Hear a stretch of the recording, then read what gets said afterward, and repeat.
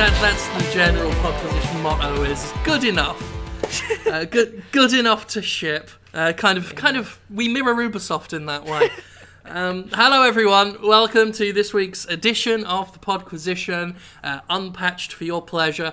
My name's Jim Sterling. I am joined as always by the ever so delightful Laura. Hello. Hello, how are you both doing this week? I'm fantastic. How are you, Gavin? How are you? I'm good. I'm not too bad now. I finally took a little break from music, so that was nice. That's good. That other voice is Gavin. Miracle of sound. He's kind of a pop star. Respect him. Yeah, what do you do with your life when you take a break from music? I kind of wonder this. Because in my mind, all you do is make music. Have you not seen my Twitter feed? I haven't looked at my Twitter feed in the best part I've been of the week. throwing parties and playing video games, basically. Yeah, it's been a just one long party this week. I went to a different part of Ireland this week where my father was from, because he was a published poet, and they every year in Waterford, which is the town he was from, they do a festival in his honour. So that's where I was, and it was really nice. I got to see lots of well-known really poets awesome. talk about my dad. And then also this weekend Your we dad had gets a festival. My one gets a missing persons report. Yeah. Sorry, you were saying. Oh no, and then we just had a one of those awesome parties where you watch Scream and take a drink every time someone screams, or like Gail says something stupid, or it was really cool. We had a good week. It's nice to actually take some time off. Laura, you ask what he does when he's not making music. Considering how many times he's shown up to this recording hungover, I feel like I get a very good idea of what Kev does when he's not recording. That's a very good point. Well, here's the thing. I just always assumed that making music and being drunk weren't mutually exclusive. That's true. That's just how his creative process It's works, I guess. part of the No, job, they're definitely Yeah. mutually exclusive. We've all had a video game to play this week. Well, two of us. Well, Two of us we've have. had one to play. I've not had a chance to play this. You've had one but, to troubleshoot this week. Yeah, so I'm assuming that with your week off, you've played some Witcher 3, Gavin? Hell yes, I have. I have played so much Witcher 3, and I feel like between that and GTA 5 PC and Bloodborne, I have never felt so spoiled within a 3-month period in video games. I mean, this game is just fucking amazing. I know you guys have had your issues. I've had a couple of crashes too, but I managed to fix that.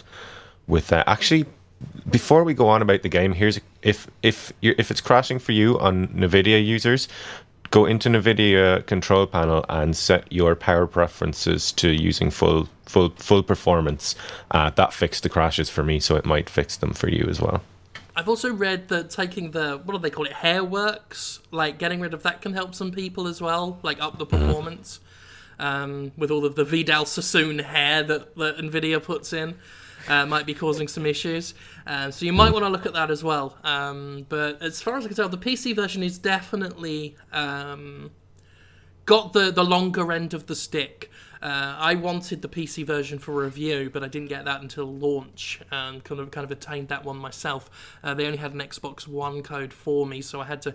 It was wait till launch or get in early, and I'm not made of time, so I just thought, fuck it, I'll slum it on the Xbox One version, and that has issues. I mean, for me, it's not so much the glitches, it's the issues they've designed themselves. Like the amount of candles that are everywhere that you press A to ignite or turn off. And they're right by the looting chests and the NPCs that you also interact with by pressing A. So you're trying to, open a box, and sometimes the candles are on top of the boxes. Why is that happening? It just feels like I'm being trolled every time I want to pick up an item, and Gelrot's just clicking his fingers and magicking fire on candles. Well, at least you got the game to load, because I didn't get that far. So here's my problem. I'm playing on console, and I loaded up the game. That is your problem, Laura. That is my problem. I'm well aware, but I got my PS4 copy that got sent, and I'm like, okay, I guess I'll be playing console version, and well, the game does the opening cinematic, and then it crashes every single time. What console is that? Xbox One, PS4? The PS4. PS4. And Ugh. I'm not the only person who's had this issue. I've been troubleshooting, and I emailed some PR people, and the answer I got was, yeah, it's happening, and we're not entirely sure why. So, there's no fix for it yet. Sorry. Video games. So, I have one cutscene and an opening menu, and I can't actually load the game. Do you like them? Are they good cutscenes and opening menus, in your professional opinion? The opening cutscene was... It's a pretty lovely cutscene, to be fair. Well, the opening cutscene was good in that it got me excited, but it was bad because it got me excited. Yeah, So, I've watched a lot of streams of The Witcher 3 this week, all just trying to get some bit of my heart to feel like I'm playing this video game I want to play. just trying to live vicariously through other people. Yeah. Exactly. I mean, I loved... My review went up on the Podquisition.com today as we record this, Wednesday. And definitely, I mean, my overall takeaway is that this is one of the most well-written games that I've played. It's one of the very few games that take the M rating and actually pay heed to the word mature, because there's some grown-up stuff in it. For all of the criticism it gets for being all tits and stabbing... Okay, can I say something? I'm 12 hours in and haven't seen a tit yet. This is so exaggerated, all this stuff about, it's just sex, and it's such, They're not a big part of the experience. And the thing is, I mean, you can find, prostitutes and do all that.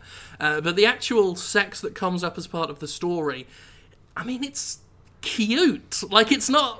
It doesn't feel sleazy or exploitative to me. It's kind of charming. There's humour in it.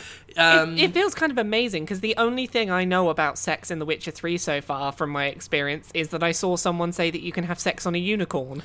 Yes, you have sex on a stuffed unicorn. It's a running joke. I mean, minor spoilers. It's a running joke set up from the beginning and kind of comes back as a brick joke later. But just that the way they build up the stuffed unicorn really highlights that these characters have a history together and this kind of charming relationship that they have, which to me feels more realistic and humanizing than any of the than even the BioWare sex stuff, where it's give gifts and talk to this person a lot and then you'll bang them. Well, yeah, it's not throwing the idea at you that you have to earn sex. Yeah, which is a really unhealthy idea to be given to people. Geralt isn't putting coins in women and for the sex to come out. He has relationships with these women that's woven into the story. They're flirting together. You always get this sense that, there's these kind of intense feelings between Geralt and the characters. It strikes me as, maybe not the most realistic in all of media, but as far as games go, definitely the most realistic.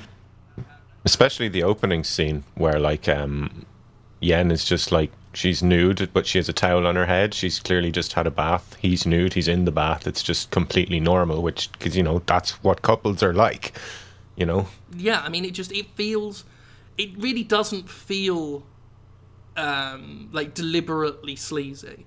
No, not at all. I mean, even the prostitutes, even when you because obviously I tried them, obviously. Even the prostitutes, it's more for humour's sake, because Geralt seems to always get the short end of the stick. They'll either make him stump up the money afterwards, kick him out of bed. He'll try and go for seconds, and they'll just callously brush him off, and he leaves kind of hangdog look on his face. It all just comes across as more charming than crude. So I do tend to disagree respectfully. I'm not about to start crying about censorship and all this bullshit that goes on, but respectfully disagree with some of that criticism that I've seen with The Witcher when it comes to that kind of content. Okay, I think there was one smaller mission that dealt with a character and the reaction the villagers had to discovering that he was gay, and that I thought was a really interesting little quest. I'm liking what I've seen about the game. I'm hearing a lot of very positive things that make me think that I'm going to enjoy it a lot. I am so excited for the stupidly small detail that when you're following NPCs, you can set the pace of the person you're following. Silly little things like that silly little things like that are getting me really excited about this game. It doesn't sound like it's perfect, but I am excited about these little things that other games should probably have done a while ago. It's a game Definitely. that lives and dies by the little things. Like, no problem I have with the game is huge, but there's lots of little things. And the same thing goes for the stuff that I really love. Like, on its own, it's really petty, small stuff, but together it's brilliant. In the review, I dedicated like nearly a paragraph to praising the NPC sprinting when you sprint, because it's just such a... It's something that always annoys you in games, but is never big enough for anyone to really complain about. So when we see someone of their own volition do it, we're like, holy shit, that's a revelation. By the same token, you know... It makes escort missions a joy rather than a pain. Yeah. But by the same token, there's plenty of little things that just piss me off, like the horse and how it gets stuck on trees, because they made the environment so densely populated that it looks gorgeous, but it's a pain in the dick to navigate. You need to learn to get good, Jim. Learn to horse. See, I couldn't agree more with Jim, because it's the little things that annoy me, and for me it's the little things like the length of the game, because the game is one cutscene long and then it stops. Grumble, grumble, grumble, I'm not happy. I mean, I'm just saying, I am big on animal rights. I love animals. The idea of hurting an animal like upsets me. But if at any point you get the opportunity to cut Roach's fucking head off, because I don't consider it a horse. I consider it like the embodiment of evil. You call it and it doesn't arrive. Has playing The Witcher 3 given you the urge to play Horsebeater 3000? I may need to work off some steam with Horsebeater 3000, because that fucking horse doesn't go where you want it to go. Goes near a bit of water and just goes and then just stops. Sometimes it stops sprinting for no reason, even when it's got stamina. I hate that horse. Getting on and off it's a fucking hassle. I hate that horse so much. But it is a really great game. That's weird, man. I've just not had any trouble with the horse at all. Just because it is so good. You liar. You liar.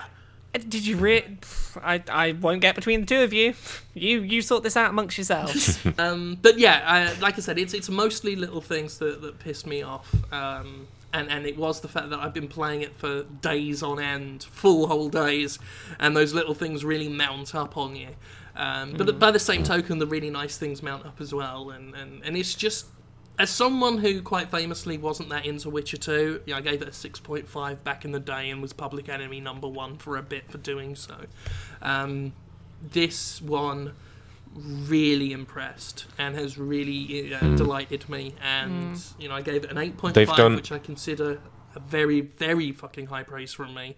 So yeah, they've done a much better job than the previous games of explaining their systems and mechanics as well. Like, even the only thing that stumped me a little bit was the kind of alchemy and crafting and stuff, but it's actually it's not nearly as complicated and annoying as it was in the previous ones.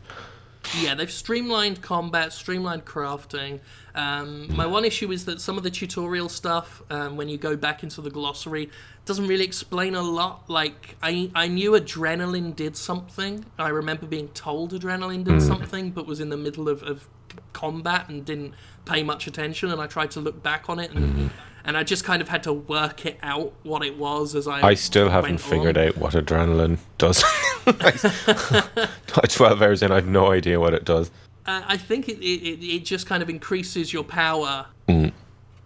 Oh goodness!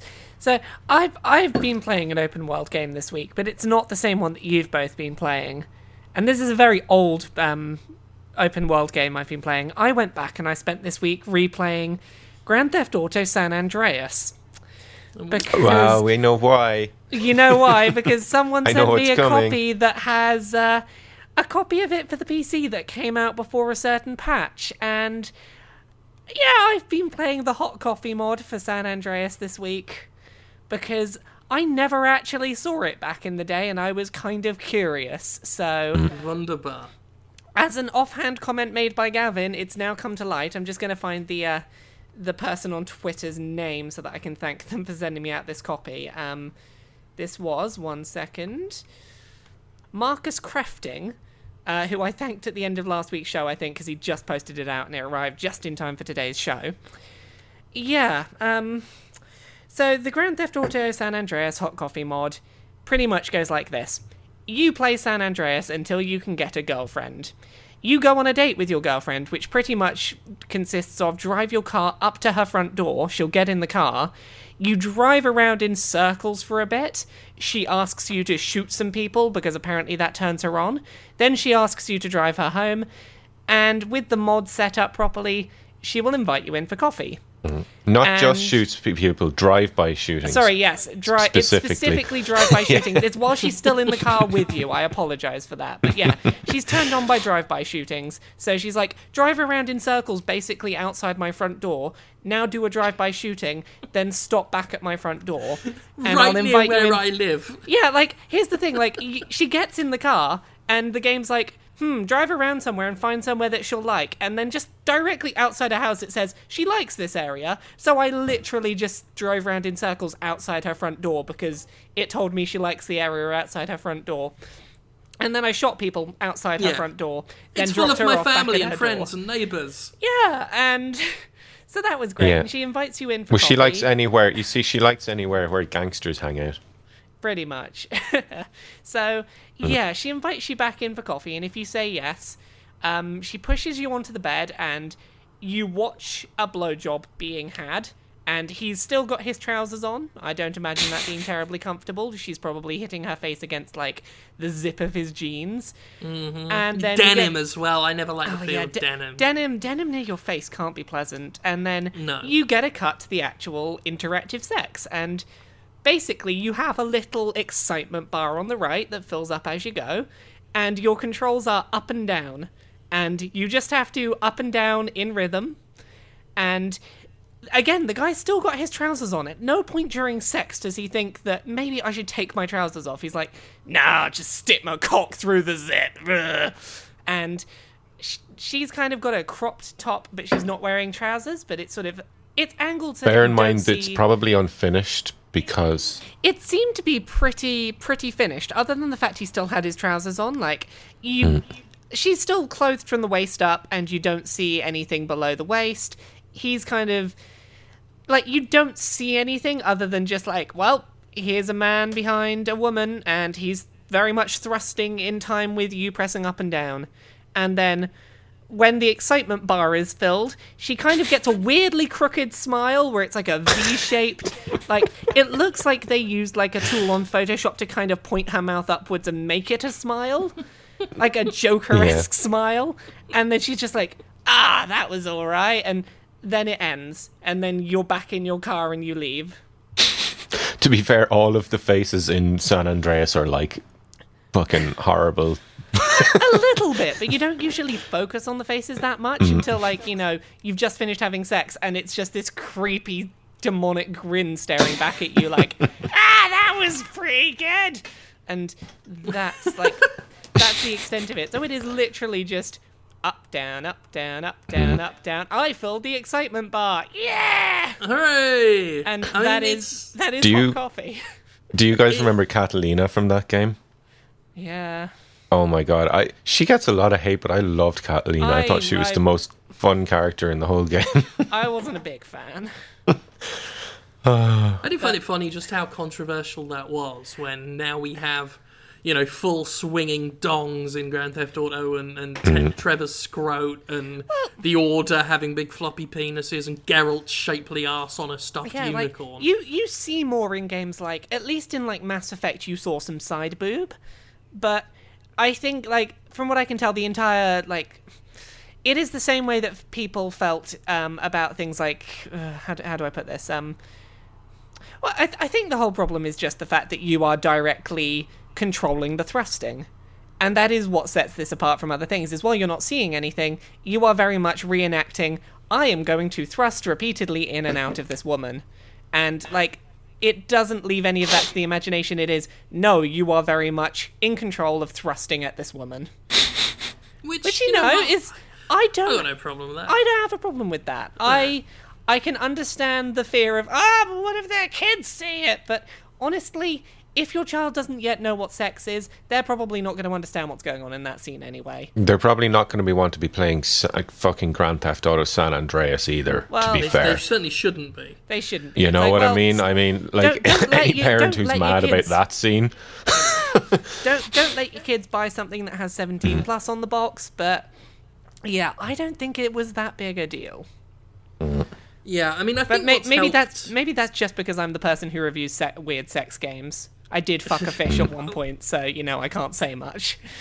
Well, I suppose it may not seem big deal now, but it's like, you got to review the originals. You know what I mean? You got to go back to your roots, Laura. Exactly, like that. When you pointed it out, I was like, You can't what? review like Aerosmith without learning about the blues first, you know? Yeah, this was an entire part of my sex game education that I completely skipped by, and you know what? Thank you for filling this important gap in my knowledge of the industry. I owe this to you, Gavin. Well, I think what helps with hot coffee now historically, or would have helped if it were out today, is just how ubiquitous sexuality has been in games now. With we're at the point where floppy cocks in games are less of a deal now.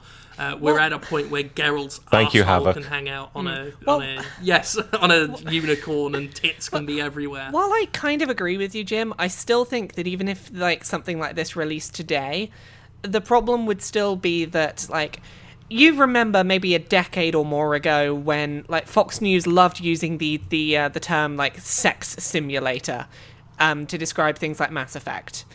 And we all know how inaccurate that term was for it, because you weren't simulating having sex. No, you were just sort of two characters in this piece of passive bit of a piece of media happen to have sex off screen and kind of hinted at.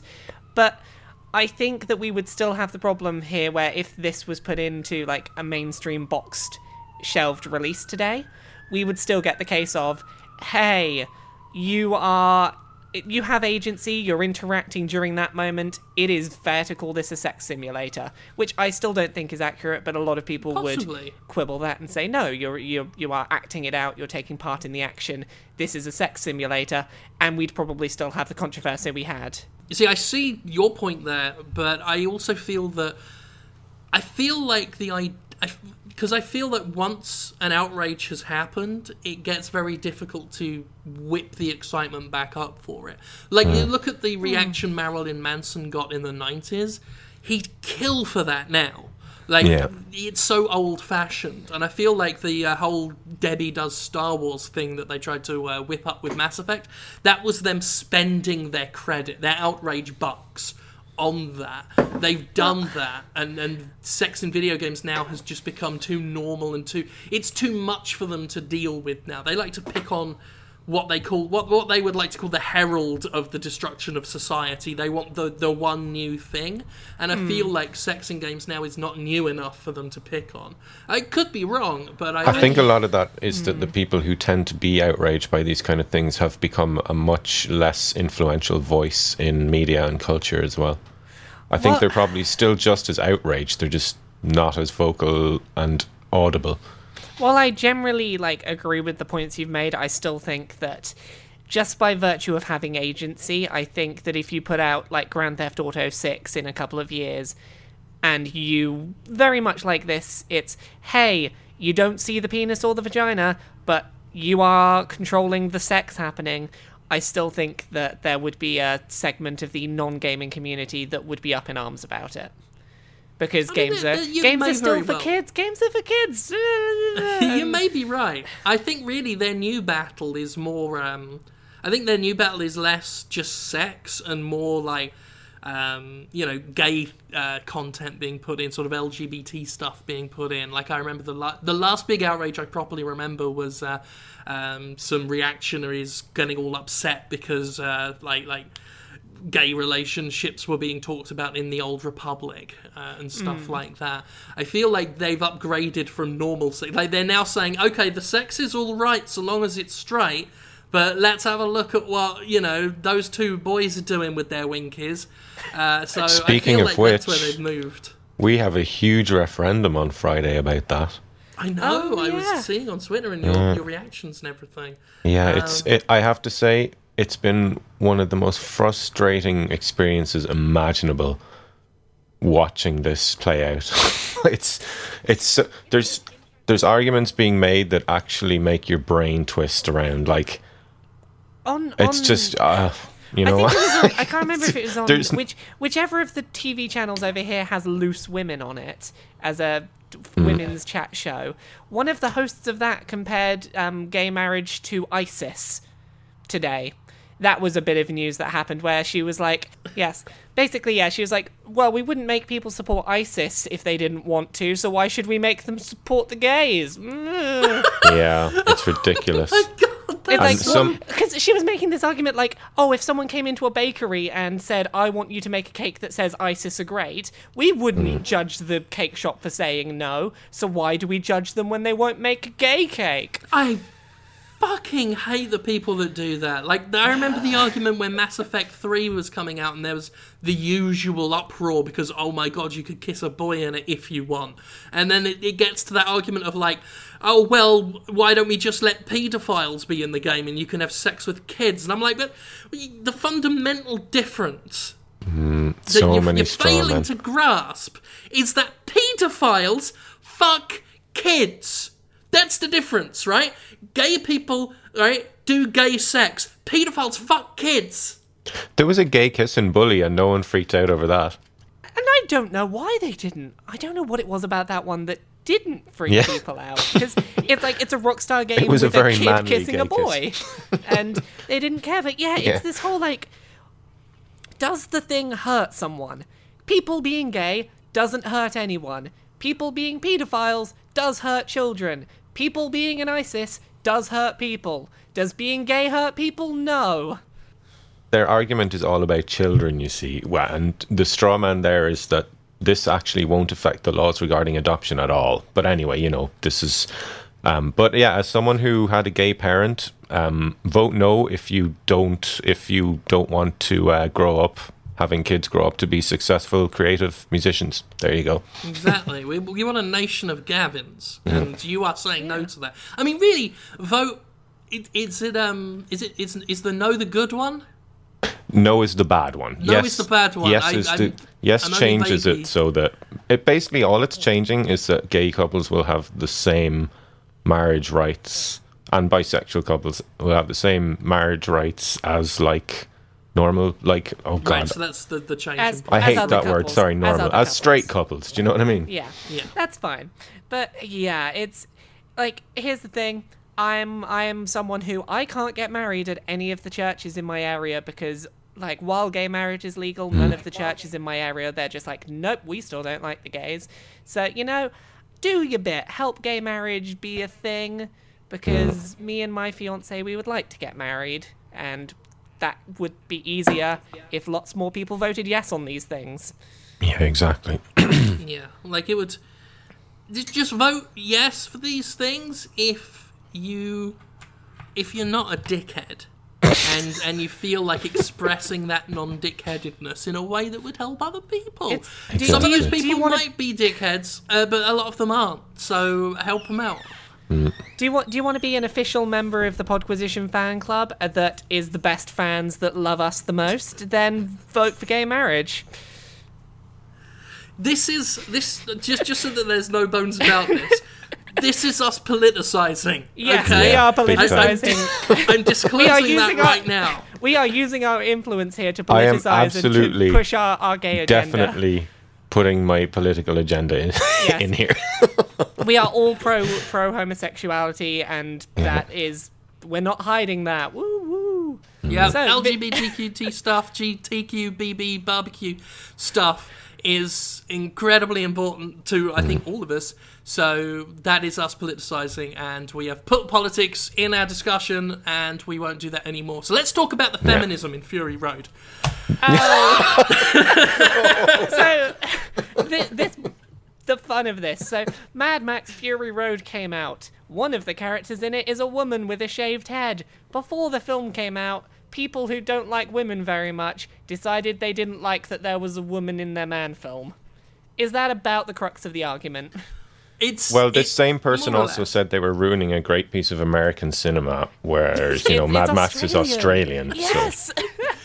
There were so many arguments I saw that led me to believe that most of the people upset are fake Mad Max geek boys. Because so many of them don't seem to understand what Mad Max is. Do they not remember Tina Turner in Beyond Thunderdome?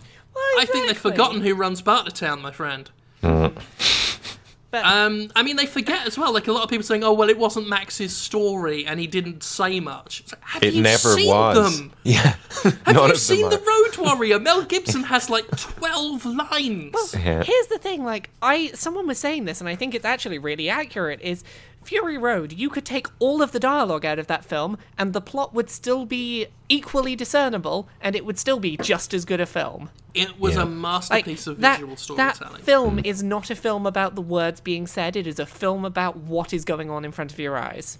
Yeah, like having had time to reflect on it now and think about it, I can honestly say it's probably the best action movie I've ever seen. Like my favorite, at least. I think it was up there with your Aliens and your Terminator 2s. Like me and my wife were saying that. Like we think that in 10 years' time, it's gonna be in that sort of hallowed echelon. And I think it's no surprise that Alien and Terminator as a series also featured very strong female That's a good point, actually. representation. They were action films and sci-fi films that were for everybody. And people forget that. Sarah Connor, what a badass. Like. Yeah. They forget that, these films have always featured badass women doing badass things, and the classics of these genres have done that. And I think there's a reason they become so classic, is because it's not just remembered by some guys, it's remembered by every fucking one of us. Because we all wanted to go see that shit. We wanted to see explosions, we want to see badass villains, we want to see women and men kicking asses. We get them, we remember those films. I completely agree with you. Just like everything that, everyone has been coming away so pleased with this film. And like right now, we'll see how things are a couple of months down the line when people have had some breathing room from it. But I think that you may well be right that this is going to be like a talking point for a long time going forward. That being said, I feel like we need a jingle at this point in the podcast, which is Podquisition, pushing our political agendas on you. Because, everyone's going to complain about it this week. Yeah, we like women and the gays. I don't think they will. I think it was just one little article that got blown way out of proportion, and most people didn't feel it was. I saw people who were actual people on my timeline who were complaining about it when they saw trailers, and I was like, really? I do think. Like especially in terms of the amount of people who went to see it, considering it was so fucking successful, the complaints are a drop in the ocean. That doesn't mean we should write them off because some of them were fucking balmy. Can we just talk about the Doof Warrior for a second, which was the most metal fucking thing in a movie ever? I mean, like, for as much as all of the women characters were fucking fantastic, my god, the villains. Yeah. My fucking god, in Morton Joe, like, I was simultaneously in awe and bursting out laughing at just how awesomely stupid he was. Is this weird that, like, a couple of times there were villains in this film that I got, like, a Girahim from Skyward Sword feel off? Like, these are some just, like, weird, creepy-ass villains that I'm just like, I don't know what I'm scared of from you, but I'm scared of you. Like, it really made me think of... Because one thing I love about this film, about Fury Road, is just how in keeping with the character of the old Mad Max films it is. And that goes right down to, the Road Warrior. We had the Lord Humongous in bondage gear and a hockey mask, with two bike gangs, one of which was called the Gay Boy Berserkers, and the other one was called the Smegma Crazies. And we get... right onto there to the War Boys, where you've got these fucking, perverse guys with tubes and pumps and plastic muscle casings with medals on them, and a fucking, let's talk about flamethrower guitar guy, please. The best movie character in history. And what was especially good about it was how they tied it into the actual soundtrack. Like, those guitar riffs were in the soundtrack, and as the camera would get closer to the truck, the guitar riffs would raise in volume in the soundtrack, and that was so fucking clever. Yeah. So like meta. just the drums on the back and the guitar dude on front, and just the way that, as you say, they wove it into the soundtrack, and the fact that you could hear it in the distance even when they were far away from it. That was really eerie. That sense that it was coming for you, and then when the chase is it's all just down and down, boom, boom, and it boom, made it logical flamethrower. in the movie's universe when you heard it that far away. You suddenly realize, as stupid and preposterous as this is, it completely makes sense in this universe. Yes. I mean, it was like an old medieval, like, marching band, but obviously all gutted up and hyperactive for the kind of culture they have. Yeah. But yeah, seriously, like, if the apocalypse ever happens, that is the job position I'm going for. Damn right. Warlord's metal guy. I'll be the fat dude with the nipple rings and the CEO suit. Yeah. I say, keeping this vaguely on video games, like, I looked at that film and I was just like, this feels like what Borderlands always wanted to be. Like, I feel like this is what they wanted Borderlands to be, and it never quite was. But it's just this. It is this masterpiece of the Mad Max game is looking pretty fucking cool too. I really hope it turns out Yeah, well, I'm very because hopeful for that. Did you guys watch the gameplay? The gameplay trailer? and what I've seen of it looks very really cool. good. So I just hope they don't go really kind of po-faced and humorless with it. I hope there's somewhat of a tongue-in-cheek feel to it in parts, at least, you know, because... I mean, you've got to. If it's a Mad Max thing, like Mad Max, as dire and dismal as the actual subject matter is, they never quite take themselves too seriously. There's always just this campness to it, this ridiculousness. I mean, this is a series that has, you know, the famous things like, we go in, we kill, no more talk, or just this laboured over-the-top shit, and just this new film with this gas-masked fucking dude with his plastic body plating going, you know, watching his minions fail and going mediocre, like, just brilliant. Like, that was my favourite line. Like, I burst out laughing at that. People spraying silver fucking paint in their mouths just to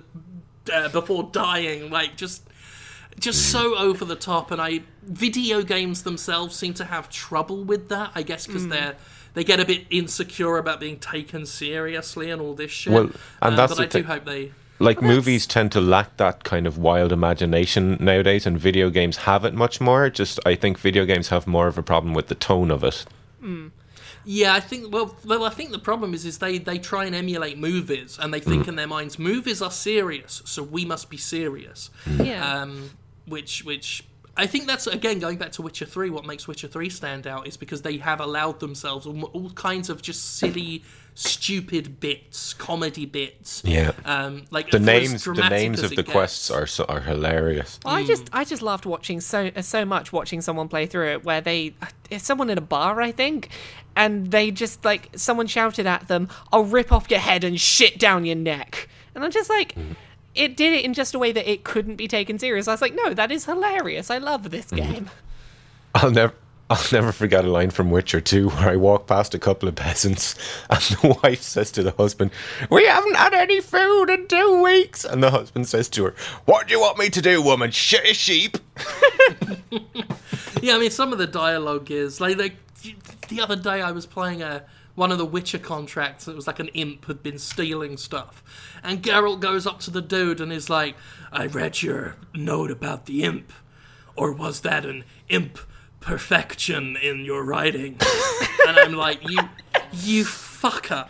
Like, it was just gloriously awful, and in universe awkward as well. Like, it was supposed to just be awful. It's touches like that I love. I love it when games just. So many games are just so fucking po-faced, so fucking miserable, and games can be fun. Yeah, You do need that. I think sometimes you do need that lighter side and a little bit of humorous relief when your universe is as grimdark as The Witcher's universe can be. You know, you need that. And that's why I'm kind of losing interest in Game of Thrones at the moment. It's just relentless fucking misery. I mean, there's a thing on TV tropes called darkness-induced audience apathy, which is when you go so grimdark so consistently, people stop caring because it's like, what have you got to shock us with? You're showing us, you know, murder and rape every single day. It's like, I've watched you chop off a man's penis and his hand and then beat him with a whip. What are you going to do this week? How are you going to one-up that? At this point, you need to send fireworks up his arse and send him to the moon to actually get me to care. And again, going back to Fury Road, I read an article on, I think it was Polygon, where they were talking about how its restraint is what made it so effective. Because there is very little actual hardcore bloody violence in that film. Yeah, there's only maybe like, two or three parts where there's like something gory. Yeah, so it really, when someone gets a real nasty comeuppance, when someone gets into a really nasty situation, it actually means something. Well, yeah, it uses it as its key touch points for where it's like alters its tone. When you have like something like this, we're either going to ramp it up or we're going to drop right down, and that's going to be the turning point. I think it uses the idea of physical impact rather than blood, though. The movie, its violence is in the feeling of impact and force rather than slashing and blood spraying everywhere. So it's like it's constantly full of action, and in fact, I mean, when those moments get really quite nasty, I feel like they're slower moments as well. And it just that contrast really makes them more effective. And I think a lot of people seem to think that just constantly upping the ante is how it's effective, but you can only do that for so long. Obviously, we won't spoil it, but I loved how it ended as well. I was like, it's not how I expected it to end, and I really enjoyed the way it ended, because there's a tendency amongst stuff like that to end in certain ways, and I'm glad it didn't. Yes, definitely. It avoided a lot of sort of corny, Hollywoodized sort of ways of wrapping things up. So yeah, it was really good film. If you've not seen it yet, definitely. I mean, I'm someone who, by nature, hates crowds and hates movie crowds especially. And I went on Monday, and that's unheard of for me. I don't normally go until like a week or two after a film's out, but I had to go see it. And despite all the hype, despite all the overexcitement, I actually left there thinking I got what I wanted. So on a very different note, just completely taking a left turn here. Really? That's so unlike you, Laura. Oh, I know. I take a few left turns. But Mojang this week had some fun with a player of Minecraft who, his username in Minecraft was Mojang Sucks Dick. And so this was basically like, this guy created his Minecraft account name in a fit of rage because he couldn't get onto his normal account, and then he kept playing with it for a couple of years. So he's had the account Mojang Sucks Dick for about 2 years and gone completely under Mojang's radar.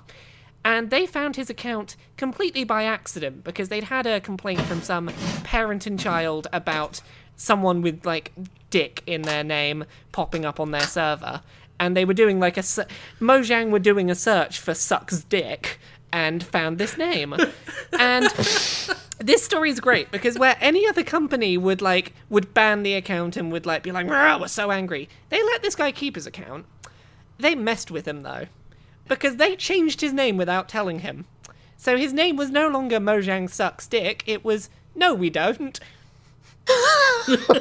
So it was quite fun reading the Reddit thread where he was like, yeah, we don't have anything against you, but we stumbled upon it and we thought we'd have some fun. So he now has the unchangeable Minecraft name of No We Don't, because he wanted to say Minecraft. That story did not go where I was expecting it to go. I thought we were going to hear about a huge outrage because he got banned or something. No, like the reason I kind of went this way is because we were talking about like companies not taking their work too seriously. And that's kind of why I liked this story, because both sides of this didn't take the situation too seriously. The kid who had like Mojang Sucks Dick as his name, he knew that like, it's like, yeah, I did wrong and I probably deserved this. And the company were like, we're not going to ban you, we're just going to have some fun with you. And both sides came away really happy about the situation. So that was a weirdly feel-good story this week. You know what? We've never talked about Minecraft on this show, have we? I don't think so. Do you guys like Minecraft? I think that Minecraft is absolutely fantastic at what it does. It is not 100% for me. I need like a bit more structure and routine to my games, but for what it wants to be and for facilitating the kind of interactions it does between people, I think it is a beautifully simplistic and very widely scalable like version, realization of what it means to be. I think it's fantastic at what it wants to be, even if that thing is not for me. How dare you? How dare you be this reasonable? I think it's pretty good. I think it's a pretty good game. It is not one that I ever got into, like, massively into. Yeah. But no, I certainly recognise why people have. I completely respect everything that game is. And for games, for out of all the games that could have become as huge as this one did, I think this one certainly deserves it in many regards. Yeah. Yeah, Plus, I think it's. I love its utility because whenever someone tells me games have to be so expensive because people need to demand all the high-end graphics and make us build new engines all the time, I point at Minecraft and go, "Fucking Minecraft!" It's like, yeah, if you have the the mechanics that people want, like implemented correctly, then people will happily go with the base visuals. It's almost like if you find something. If you find an untapped market, you can tap that market, as weird as that sounds. It's kind of the way I feel about Five Nights at Freddy's in some ways. Like, not on the same scale at all, but, like, if you find something that is not being, like, a market that is not being catered to, and in Five Nights at Freddy's case, it was horror stuff for kids that's not going to give them nightmares for too long. Like, you find that market, you can do cheaply implemented things in that space, and they will do really well. You don't need to go super high budget. I have a story about Five Nights at Freddy's. Oh, you talked... is this about you talking to the man? Yeah, I talked to the man. So for any who don't know, I've talked about it a bit before, and he's mentioned it in interviews before. But he did a game that he tried to get on Steam through Steam Greenlight called Chipper and Sons Lumber Company. Now, I found that trailer. And I made some fun of it because... That's so unlike you, Jim. Yeah, because it was fucking terrifying. Like, it wasn't supposed to be. It was like a kid's game, but featuring animatronic beavers that just looked lifeless and dead and looked like they wanted to kill you. And I kind of made fun of that, and then a whole bunch of other people kind of made fun of it, and it kind of upset the dude. Never my intention to upset people, but he's talked in interviews about how he sort of went into a depression afterwards and everything. And eventually he was like, well, fuck it. I mean, if I've got this sort of creepy idea on my hands, let's just make it intentionally creepy. And that's how Five Nights at Freddy's was born. So he kind of took that criticism, and this is why I admire the dude. Even though I don't quite get the games as much as I wish I could, I admire the shit out of the dude. He's called Scott Cawthon because he rolled with the punch. He was criticised, he turned that into something valuable, and now the man's just printing cheddar, just stacking it like there's no tomorrow. Well, this is how you get better at art, is you listen to the criticisms. Yeah, I mean, you have to be careful which criticisms you listen to, because not all of them are valid, but it's definitely worth thinking about them when you get them. Yes, definitely.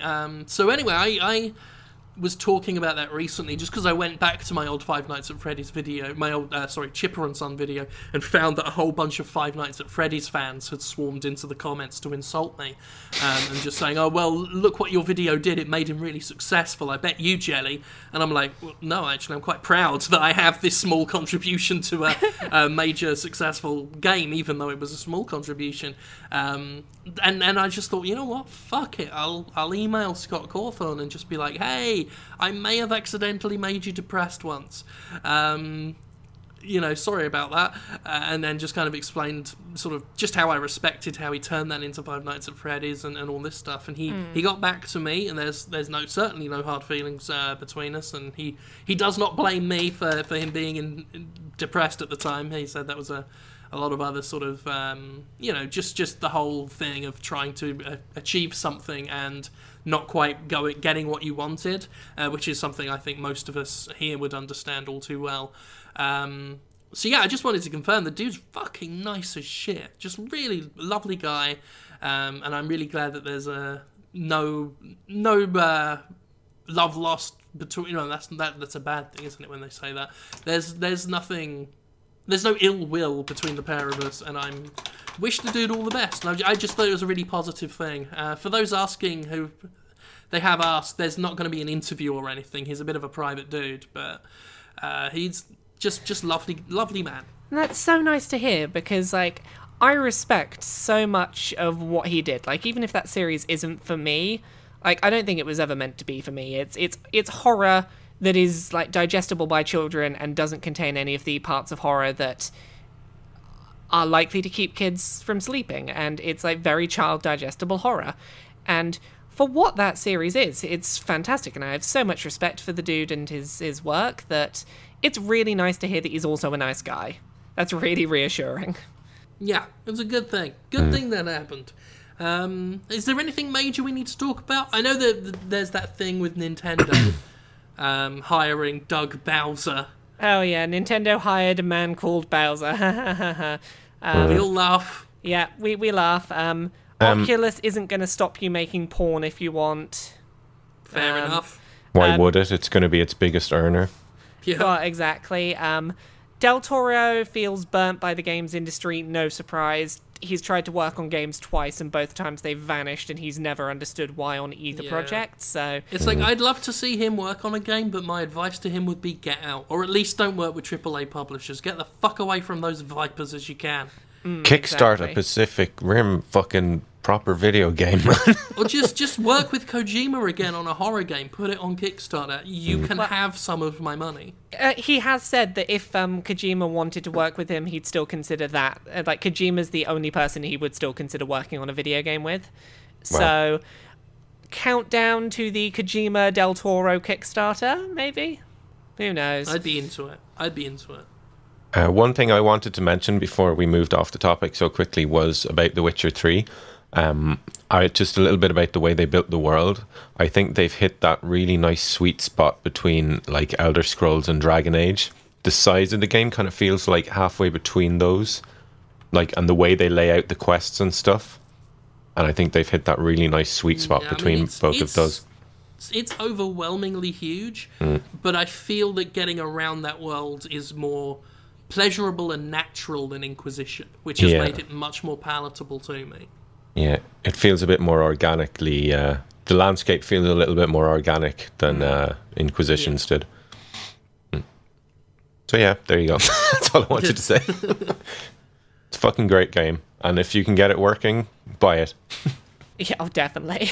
I think the last bit of news we had this week was, do we want to talk about this EAStarWars.com? I just want to say that if you go to EAStarWars.com... It currently says that Battlefront has been cancelled and has some weird music going. Some people that aren't EA managed to get that domain name, and they've done some stuff with it. They've done some stuff. They've got a list of all of EA's victims sort of lined up of all the closed studios. What's the domain name?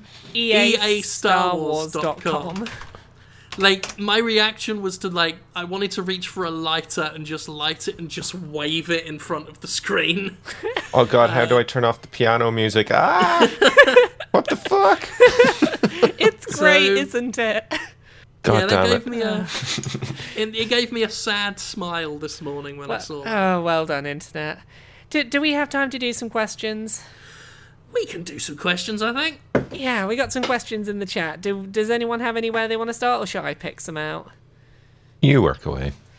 Okay, so, where do we want to start?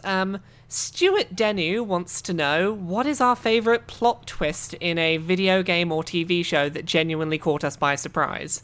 I think that wouldn't be fair to be spoiling things for the audience. I don't want to, like, I'm not going to say what the spoiler is, but, like, here's my spoiler-free example, just to set the tone for how I was picturing answering this to not spoil anything.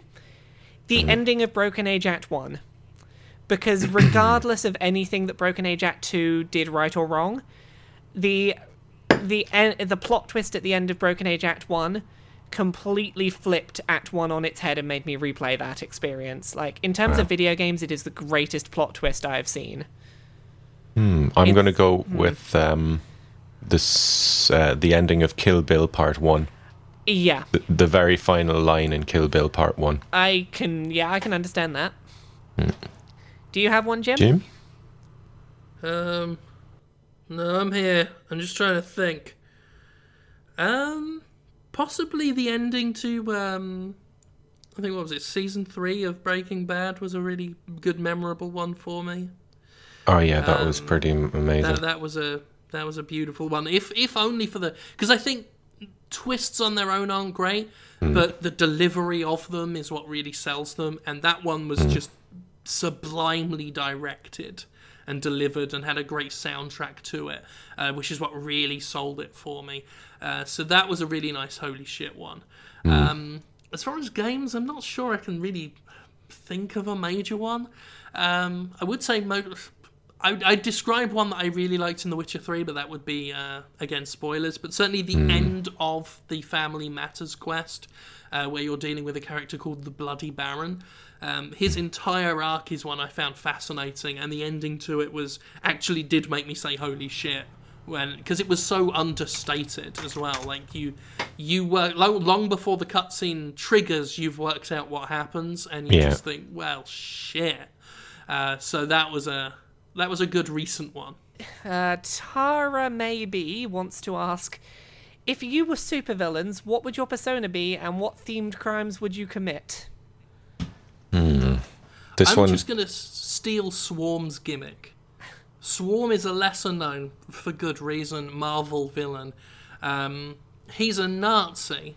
I might not emphasize the Nazi bit so much, just because I'm not a fan of... I know that, again, controversial politicizing, but I'm not a fan of the Nazis. But at the same time, he has explicitly stated that his bees are Nazis as well. And just the ability, because he's made of bees. He's like a dude made of bees, and he shoots them at you while saying things like, feel the wrath of my Nazi bees.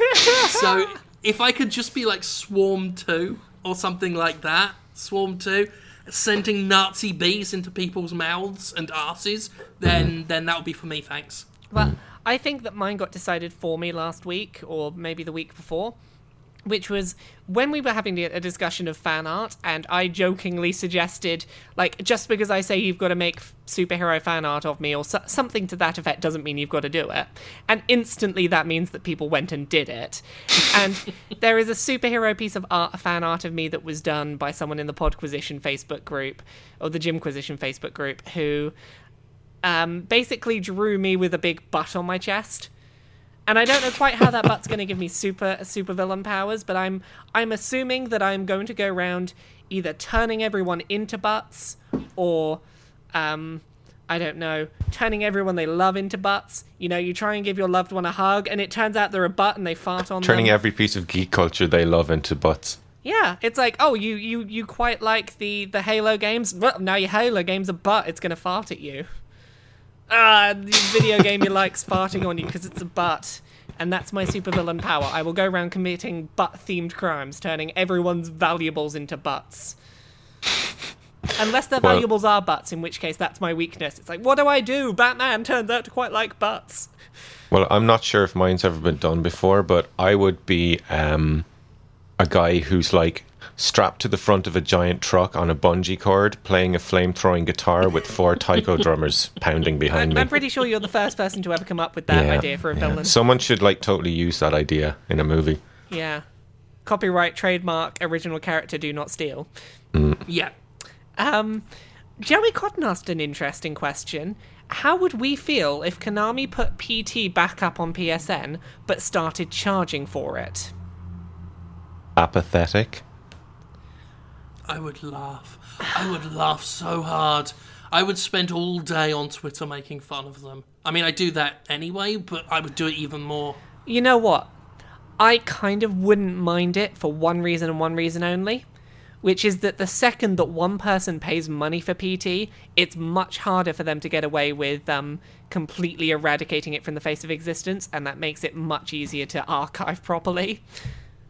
Yeah. So purely from an archiving the medium standpoint, if they did it just for a day, just let me pay you money, Konami, because then you're fucked and you can't get out of the situation of, oh fuck, we took someone's money for PT, now we're in trouble and we've got to let everyone have it forever. Yeah, I can see the logic there. But, I mean, of course, this is Konami we're talking about. They Yeah. might just still take it down anyway because they're a bunch of fucks. They Fuck are a bunch Konami, of, by they're the a bunch way. of fucks. They're the new Ubisoft. That fuck Konami. Oh no, I'm going to give them an award, which is the congratulations, you have taken Ubisoft's heat for them for a week. You're the Well, no, for new several weeks. Ubisoft. Like, since this whole Konami thing's been going on, I don't think we've really had a proper moan at Ubisoft in a long time. And Not the kind that we normally give it. it's not the kind that our first like, You guys were moaning about fucking Ubisoft and Assassin's Creed for like half of the episode last week. We kind of complained about Assassin's Creed, but we weren't complaining about Ubisoft's business practices so much, just some stupid design decisions and stuff. But I did call them like a big testicle full of shit at one point. yeah, you did kind of, but that was affectionate.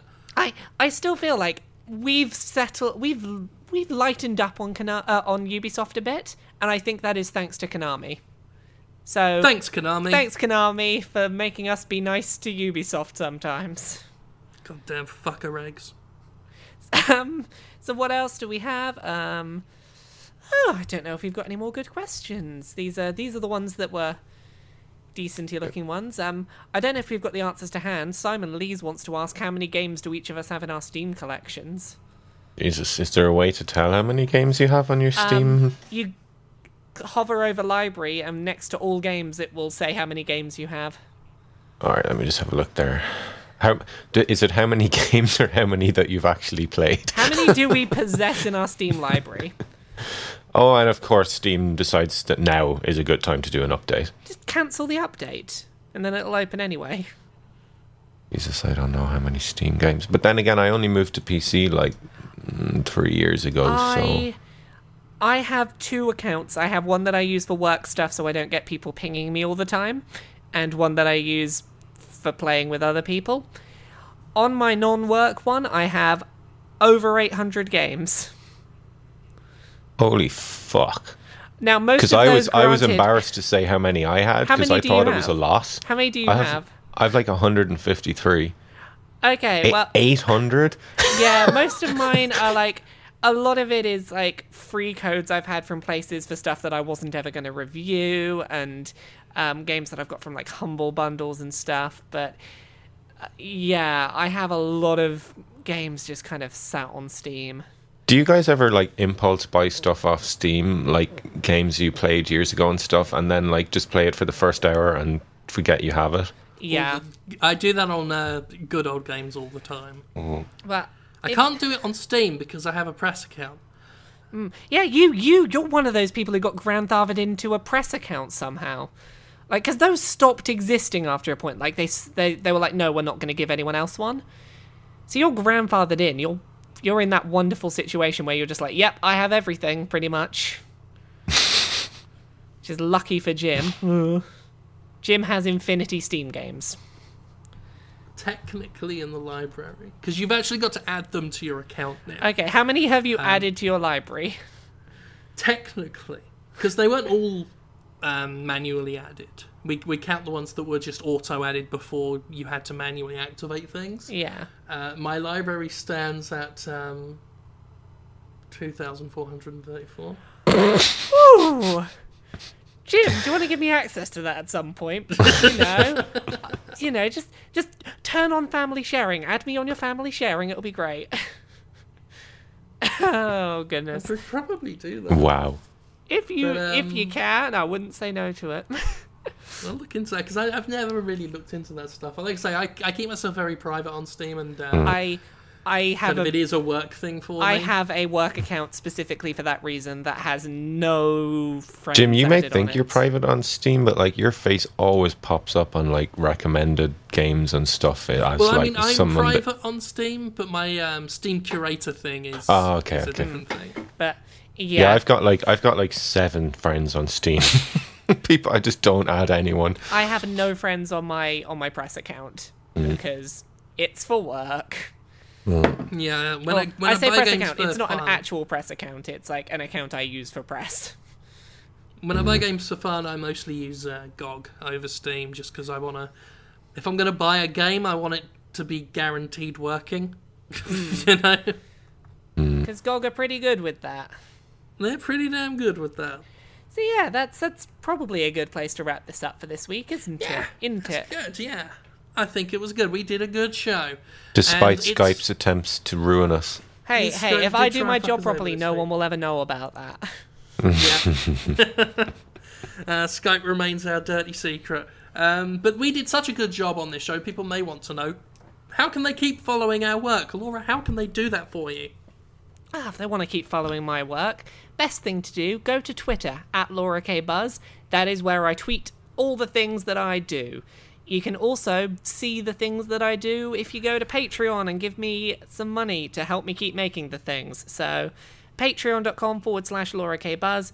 That funds me doing stuff. That's what pays for the time that I spend editing this bollocks into a listenable podcast and so on. Quite literally, as I do contribute as well. Yeah. Not enough, in my opinion. That's something I'm going to change once I get through tax season, probably, because you God. do wonderful work and it's always appreciated. Tax season is the worst. I am It's discovering. killing us. This is my first time going through the full-time freelancer tax season, and oh my god, taxes. Yeah, Mm-hmm. it's a very It's upsetting horrific. moment when you realise just how much you have to pay. It's Yeah. like, yep, well, I'm not going to be eating for a while. Yay! But yeah, so please do support Laura any which way you can. Yeah. That's absolutely Come fine. follow me Brilliant on work. come follow me on Twitter. Get me over that 10,000 mark. I'm getting closer every day. I'm on 9,600. Ooh, Oh, so not like close. It's Close. happening. I'm almost in the 10k. Ooh. Oh, yep, almost in the fun club. And Gavin, you do some music on the internet that people can hear, Yeah. and they need to know how to hear that, please. Well, you should go to YouTube, and seeing as Witcher 3 just came out, you should look up my Witcher 3 song, Wake the White Wolf, which is ever getting closer to 2 million views now, and I think it needs to get that 2 million, so go and give it a listen. That's a lot of views. A lot of views. Well, so it's a also, fucking great song. You know what I love about you most, Gavin? It's your modesty. It's honesty, because I'll come straight out and say when I've done a terrible fucking song too, but that was a good one. So yeah, that one's called. Did you say "Wake the White Wolf"? Yep. Yeah, go listen to that. Everyone, get it to the 2 mils, and otherwise, just enjoy the rest of the time. Got a Witcher 3 review on the Podquisition.com. Got an I don't know if it's exclusive or not. I didn't ask, but I've got a PC version of D4, Dark Dreams Don't Die, that I've done a video on the Jim Sterling YouTube channel. Go check that out. And we will be here next week, come hell or high flimmin' water. And to hopefully do more of Laura's this been shit. able to play Witcher by then. I hope Yes, so, hopefully. because hopefully by then I won't just have an expensive... At the moment, I have an expensive coaster and a lot of use of Twitch. So, yeah. Hopefully I'll have Hope played by springs next eternal. week. So look forward to that, and we will see you, as always, next week. Goodbye. Bye. Bye.